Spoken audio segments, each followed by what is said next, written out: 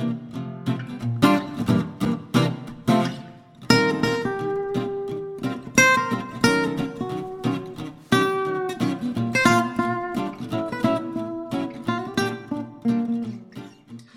2010 Arts and Science Week keynote address was given by a noted historian and author, Ronald Eller. An associate professor in the Department of History, Eller's talk was titled Stereotypes and Inequalities, Hillbillies, Horses, and Hoops. Listen in on this compelling look at perceptions of bluegrass in Kentucky. Kentucky has certainly drawn its share of attention lately from the news media. Much of this attention has been less than flattering, and we have responded by accusing these outside commentators of stereotyping the Commonwealth. During the recent NCAA men's basketball tournament, we screamed foul when national journalists cast the UK Cornell game as a contrast between the smart white boys from Cornell and the dumb black boys from Kentucky. From our perspective, it was a clear example of stereotypes about race and region, stereotypes that were not only inaccurate, but insulting. There have been other recent offenses. Last year, one national survey found that not only was per capita income in eastern Kentucky among the lowest in the United States, but people there were unhappy about it. Go figure. Hazard was identified by the Dr. Oz show as the most unhappy city in the United States. And then there was the ABC News 2020 program by Diane Sawyer last year, which rekindled old stereotypes about Appalachia and about her native state, Kentucky, but also revealed the harsh truth about poverty and drug abuse in our communities. These images are not new. Journalists for more than a century have hoped to shock their readers with images of poverty in Kentucky's Appalachia by pointing to the worst conditions and recounting the most emotional stories of personal tragedy in order to make their point. Shock journalism, of course, often utilizes stereotypes and paints entire regions and communities of people with unfair and inaccurate generalizations. Appalachia and Kentucky have certainly suffered an inordinate share of this kind of stereotyping, and we have understandably become defensive. This was clearly the case following the 2020 program, A Hidden America, The Children of the Mountains. The program drew almost 11 million viewers, the most for any 2020 program since 2003, and elicited more than 2,000 responses, many critical of the images that it drew of the Commonwealth.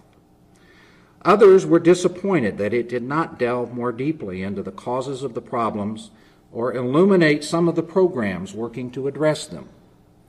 Universally, critics believed that we had been stereotyped again. Stereotypes can be positive images too.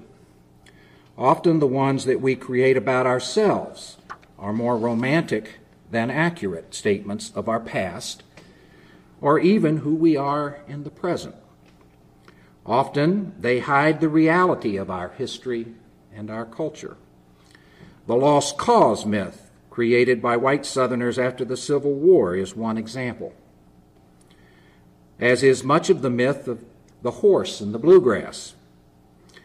As one of my recent graduate students' dissertations has documented, much of the imagery associated with the Southern bluegrass horse industry is constructed myth created to boost the sale of horses and land to outsiders at the turn of the 20th century.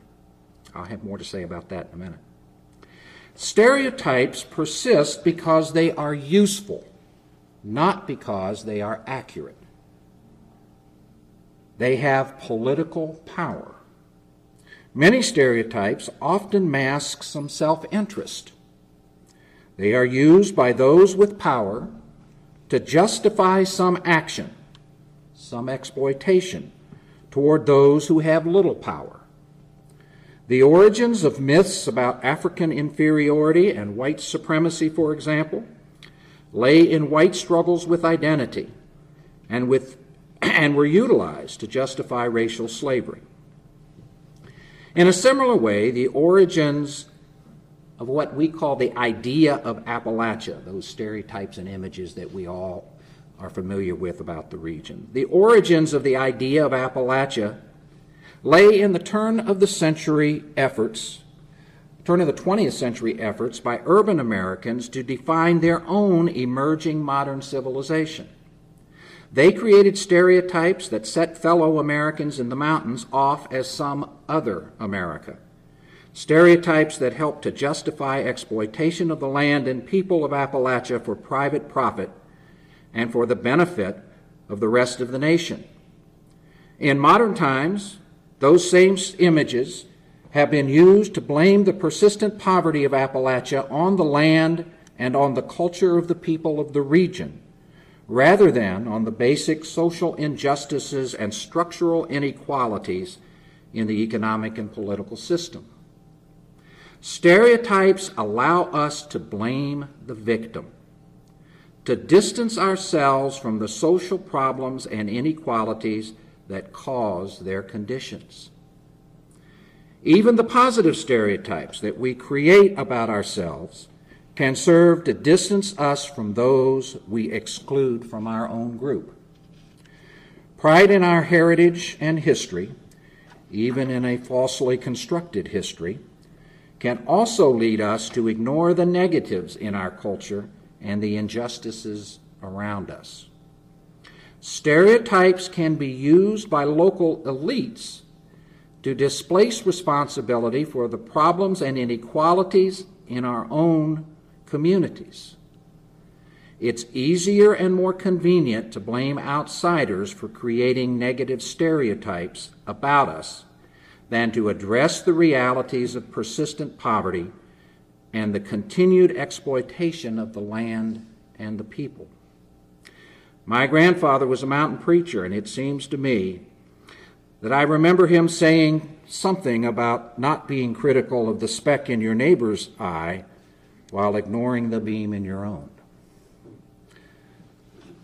I want to show just a little bit of the promotional clip that was prepared for the program I'm talking about here, the Diane Sawyer 2020 program. Diane asked me to come up to New York, flew me up to New York, and I met with her for a couple of hours, did an interview with her. Very little of what I had to say ended up in the documentary, and I can speak to why that was a little bit later. But I want to say some things about this documentary and give you a little idea, those of you who didn't see it, as to what it was about. I can get the technology to work here. Up in the mountains of Appalachia, every child can sing a song, often a song of Jesus.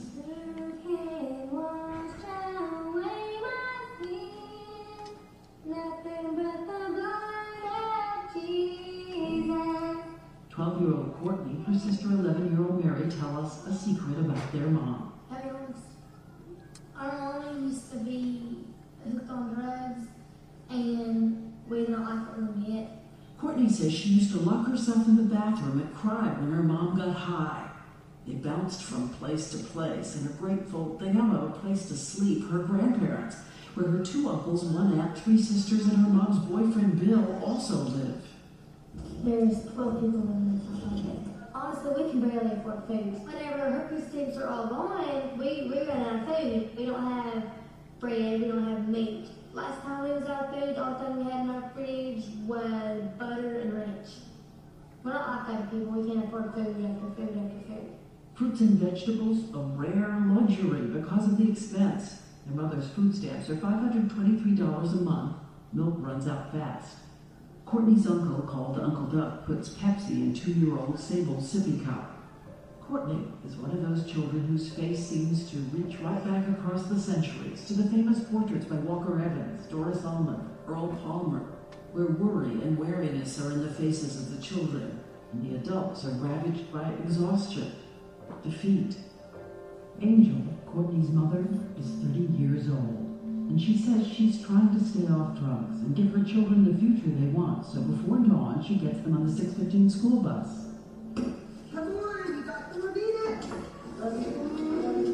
Then she and her boyfriend Bill start the trek to the welfare-mandated GED class in the center of town. The walk, 8 miles, one way. It takes nearly 2 hours. All I can really do is try to salvage what little bit I can. With the GED, Angel says maybe she could get a job, get off welfare, and have a life like those down the mountain. That's a little clip of an hour program. We don't know whether this latest expose that we saw just part of there has had any lasting impact upon the lives of the 4 young people who were profiled in Sawyer's 2020 piece on the Hidden America. It stirred much debate and reaction last year, and in that regard, it has already been an unqualified success. I just learned the other day that the documentary actually received the Peabody Award for Excellence in Journalism this year. I've not seen a more visceral response inside and outside the region, however, to any documentary in more than 3 decades. It remains to be seen whether or not the negative reaction or the documentary itself can produce action to address the deeper problems of the region. Action both from organizations and government agencies outside of the mountains, and action from within the region itself. The program placed Appalachia back on the popular agenda again. And I would point out that the recent tragedy on Monday near my home in southern West Virginia will do that again, and you'll see a lot of attention in the media about Appalachia over the next few days. Whether we are able to respond differently than we have responded in the past to these documentaries is yet to be determined. That part is up to us. But to turn to the disappointing images of the 2020 program, but to turn the disappointing images of the 2020 program into a positive response, to make something good out of something bad, we must move beyond the stereotypes and beyond our defensive reaction to them. One of the most common reactions, of course, throughout the region and in much of the media here in Lexington was, this isn't us. These are false images, and they're stereotyping us again. The problem with stereotypes is not whether they are true or false, but what reality they hide and how the stereotypes narrow our vision of that reality. Stereotypes reveal deeply seated political assumptions that have powerful implications in the arena of our public policy.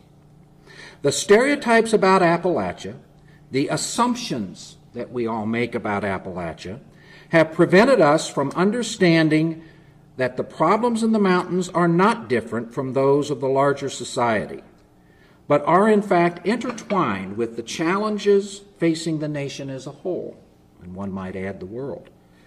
Appalachia is not the other America. There are no easy solutions to poverty and inequality in Appalachia unless we confront some of the fundamental challenges facing our larger society today. Problems of building a sustainable economy, assuring social equity, protecting the land and the environment, valuing family and community, respecting diversity, acknowledging civic and individual responsibility, and placing people over profits. In that respect, we are all Appalachians, and the Hidden America is around us all. In this same way, stereotypes about the bluegrass ignore the historical truth that mint juleps and fast horses were not central to the lifestyle of most Kentuckians. And the horse industry itself rose on the tide of Jim Crow segregation and the exclusion of African Americans from opportunities within this new industry in the Commonwealth. Modern stereotypes of academically challenged black athletes who entertain us briefly on their way to the big show obscures the intellectual integrity of these men. But they also obscure the reality that 1/3 of black males born in 2001 can expect to spend some time in prison over the course of their lifetime because of persistent racism and social inequalities in our society. What the idea of Appalachia has done is to hide the way that change has come to the mountains in its history, and in so doing to hide the fundamental inequalities and false assumptions about the way we have defined progress and defined development in America over the past century. It has hidden the fact that we have used the resources of Appalachia to fuel a lifestyle that is based on gluttony, irresponsibility, and the absence of concern for others. We have built a society dependent upon energy, specifically electricity, the production of which is the result of the extraction of coal at any expense to the land and to the people who produce it, and to those who live with its environmental consequences. We have followed the dreams of some Americans and smothered the hopes of others. We have assumed that education and technology would somehow solve all of our problems. We have assumed that an urban lifestyle should be emulated by everyone, that growth was always good and more was always better. We have assumed that part of our country could be surrendered as a sacrifice area in order to sustain the prosperity and comfort of other parts of the country.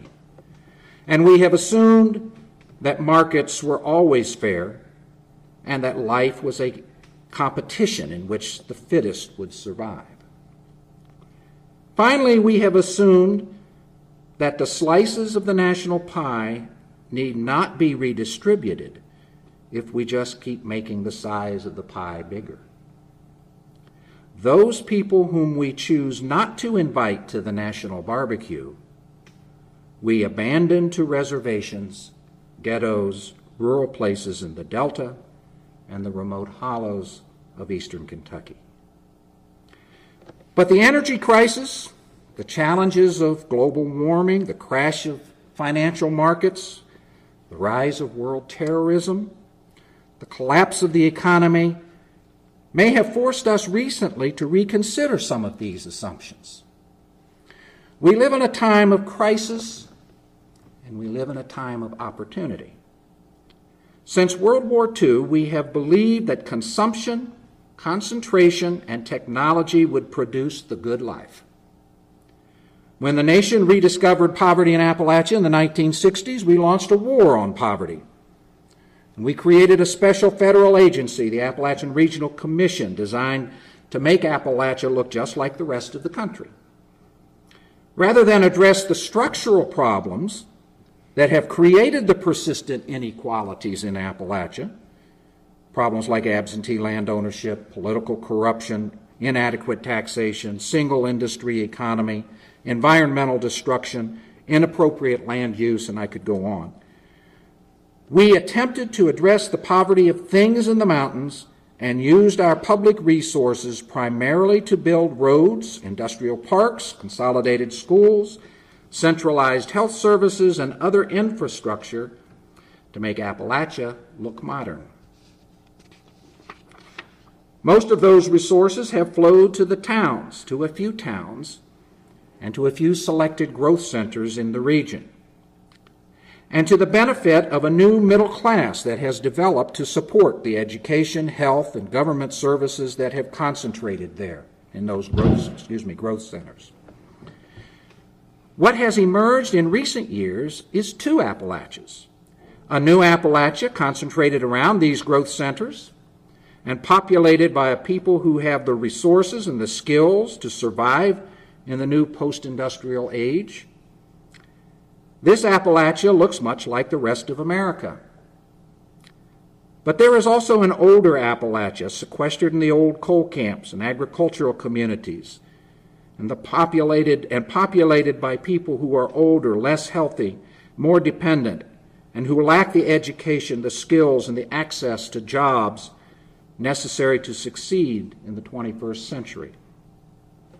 The problems of the old Appalachia survive in these rural places, and poor transportation, poor housing, poor water, poor government services, inadequate education, and a host of other challenges keep them there. We have moved our schools out of rural communities and into the growth centers. And in the process, we have made it even more difficult for poor children from the more remote parts of the county to succeed. We have done the same thing with health care, jobs, and our major social institutions. We have created uneven ground throughout the mountains where some people win and others lose because of our cultural priorities and because of our public decisions about growth and development. While today some areas of Appalachia look much like the rest of America as a result of these changes, we still have the highest poverty rates in the nation, the highest rates of heart disease, diabetes, work disability, certain forms of cancer. We have the lowest percentage of adults with a college education, among the highest rates of drug abuse in the country, and the persistent outmigration of our most talented youth. But the stereotypes persist. We continue to blame poor people for their own condition and to distance ourselves from any responsibility for the insecurities and uncertainties and the lack of opportunities that produce those conditions. After all, we say, it's their culture that makes them this way. We can provide them with charity, but we deny them justice. It's their culture. And our stereotypes convince us of this truth.